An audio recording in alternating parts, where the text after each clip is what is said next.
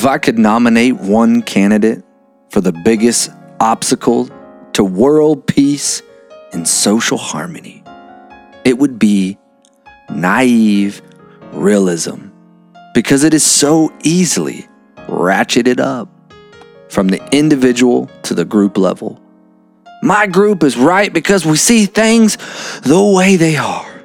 Those who disagree are obviously biased by their religion, their ideologies, and their own self-interest. Naive realism gives us a world full of good and evil. And this brings us to the most disturbing implication of the sage's advice about hypocrisy. Good and evil do not exist outside our beliefs about them. Welcome to another Momentary Mindfulness. Woo! So, if this is your first time, welcome. Welcome. You know, if you're old enough, you'll remember this radio station had this lady, Delilah, on. And every time I do Momentary Mindfulness, and it's just me in my office, and I'm kind of like borderline just exhausted, I feel like my voice sounds a lot like Delilah. Like just this like, Delilah. It's just kind of like this real monotone, kind of like, this is what's going on. Anyways, so if this is your first time, welcome. We're doing things a little different. We're going through a book called The Happiness Hypothesis by Jonathan Haidt. I don't know. Still haven't looked that one up. And it's a great book, and this is no absolute representation of the book at all. So if you want to read it and find out what's really between the pages, you have to do that yourself. But essentially, it's given me some direction, something to think about, to talk about, to elaborate on, etc., etc. And so last week we talked about the fault of others and about how it's so easily to look at the speck in someone else's eye while we have this giant fucking piece of wood right hanging out of ours. And it is, man. I do it all the time. Everybody does it at some point, and it's just like, the more I catch myself nowadays, the more I'm just kind of disgusted by it. But anyways, so we got about halfway through the chapter, and I realized very quickly that there was just too much meat.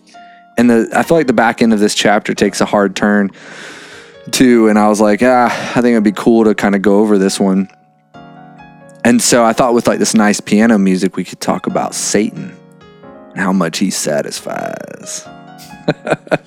I love when I saw this as like a little headline, and you know how some books have those like little tiny miniature sections within the chapters. That's what this book's like. And so he honestly did such a good job at this little part. I feel like that it would be really, it would be satisfying for me to maybe just read you some of my favorite parts, because I feel like that if I were to try to re-say this, I would just fuck it up, and it's just got so much in it, you know? And so one day in 1998, I received a handwritten letter from a woman in my town whom I did not know. The woman wrote about how crime, drugs, and teen pregnancy were all spiraling out of control. Society was going downhill as Satan spread his wings. The woman invited me to come to her church and find spiritual shelter. As I read her letter, I had to agree with her that Satan had spread his wings, but only to fly away and leave us in peace. You see, the late 90s was the golden age. The Cold War was over. Democracy and human rights were spreading. And here in the United States, crime and unemployment had plummeted. The stock market was climbing ever higher. And the ensuring prosperity was promising to erase the national debt. Even cockroaches were disappearing from our cities because of widespread use of roach poison combat. So what on earth was she talking about? When the moral history of the 90s is written, it might be titled, Desperately Seeking Satan. You see, with peace and harmony ascendant, Americans seem to be searching for subtle villains. We tried drug dealers, but then the crack epidemic waned. The child abductors, who were all usually one of the parents. The cultural right vilified homosexuals, the left vilified racists. And I lost my place. Homophobes! As I thought about these various villains, including the older villains of communism and Satan himself, I realized that most of them shared three properties. One, they are invisible. You see, you can't identify the evil one from appearance alone. Their evil spreads by contagion, making it vital to protect impressionable young people from infection. For an example, from communist ideas, homosexual teachers, or stereotypes on television. And the villains can be defeated only if we all pull together as a team. It became clear to me that people that want to believe they are on a mission from God, or that they are fighting for some more secular good, like animals, or fetuses, or women's rights. And you can't have much of a mission without good allies and a good enemy. The problem of evil has bedeviled many religions since their birth. If God is all good and all powerful, either he allows evil to flourish, which means he's not all good, or else he struggles against evil, which means he's not all powerful.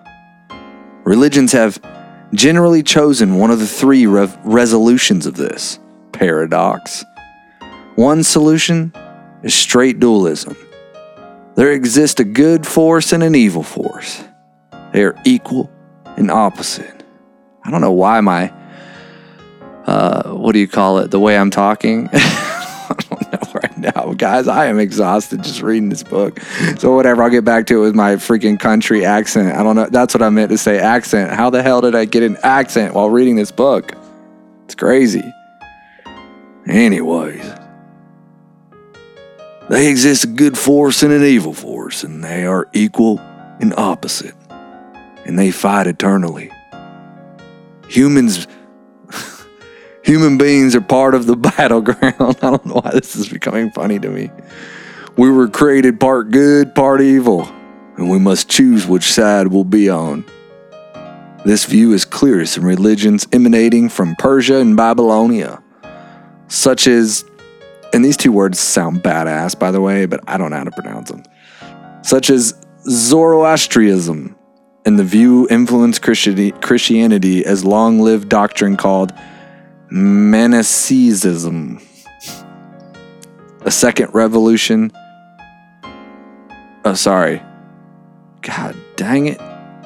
It's a redneck accent. Make me, I can't even like talk. So the second resolution for this is straight monism. There is one God. He created the world as it needs to be. And evil is an illusion.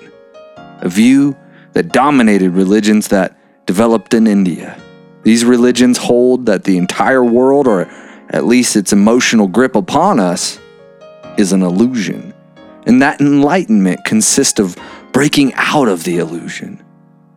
The third approach, taken by Christianity, blends monism and dualism in a way that ultimately reconciles the goodness of the power of God with the existence of Satan.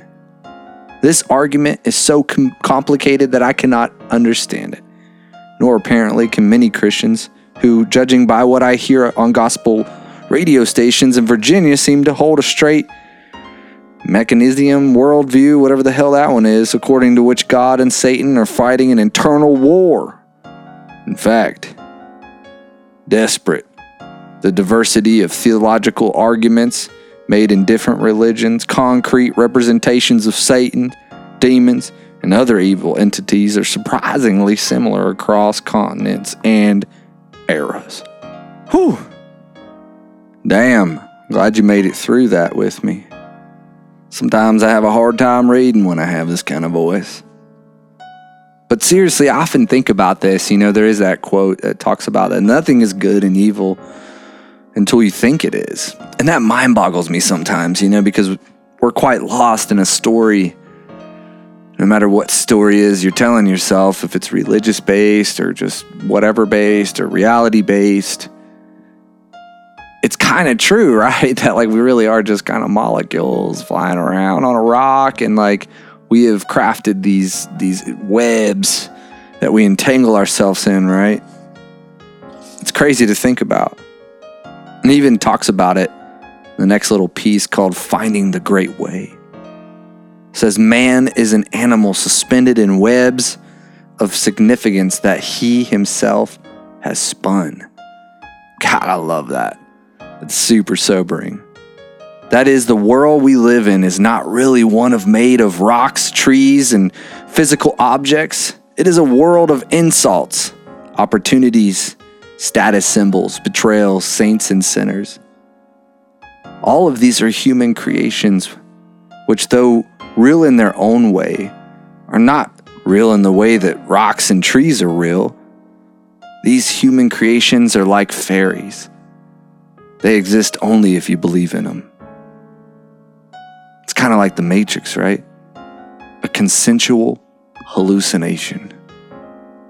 And the first step to breaking out of that reality is realizing that it's a game. And we shouldn't take it so seriously. Right? Right. So the rest of the chapter goes on to talk about this great way, and even how to use reciprocity, even in an argument between a spouse or a friend. It's pretty cool how you can change your perspective with reciprocity. And it talks about, see if I can skim through and kind of get the gist. That so when you come out of an argument, right, you could say, I should not have done X, and I can see why you felt Y. And then by the power of reciprocity, the other person will likely feel a strong urge to say, yes, I was really upset by X, but I guess I shouldn't have done P, so I can see why you felt Q. So that was definitely really cool and worth mentioning. And it kind of wraps up to say, but sometimes by knowing the mind structure and strategies, we can step out of this ancient game of social manipulation and enter into a game of our choosing. By seeing the log in our own eye, you can become less biased, less moralistic, and therefore less inclined towards argument and conflict. You can begin to follow the perfect way, the path to happiness that leads to acceptance, which is really what this whole next chapter is about, the pursuit of happiness. Looks pretty badass and exciting. I hope you're enjoying this. I am, man, to be able to go back through this book, and it's re-encouraging me and reigniting a lot of things in me. I think that what's so cool about quote unquote mindfulness is that, we can only focus on some things at a time at once, right? And so it's kind of nice to come back and refocus on things that we used to be focused on, because we always end up seeing it from a different perspective. Even as a pastor, that was the one thing people were always like, the Bible's alive. And I'm like, well, kind of, but really what it is that you are alive and you are constantly changing. Therefore, your perceptions are constantly changing. Therefore, the next time you reread something you've already read before, you'll get more out of it and you'll perceive it differently, right? And that's kind of what's so cool about going through maybe even some of these basic concepts for even you listening. Maybe you're like, man, I've been knowing this shit for years. About time you catch up. It's about fucking time you catch up, boy. Anyways, I appreciate you guys. And I hope you have a wonderful week. Thanks for listening. And, if you want to tell somebody, share something, I appreciate it. Have a good week. Peace and love, digital friends.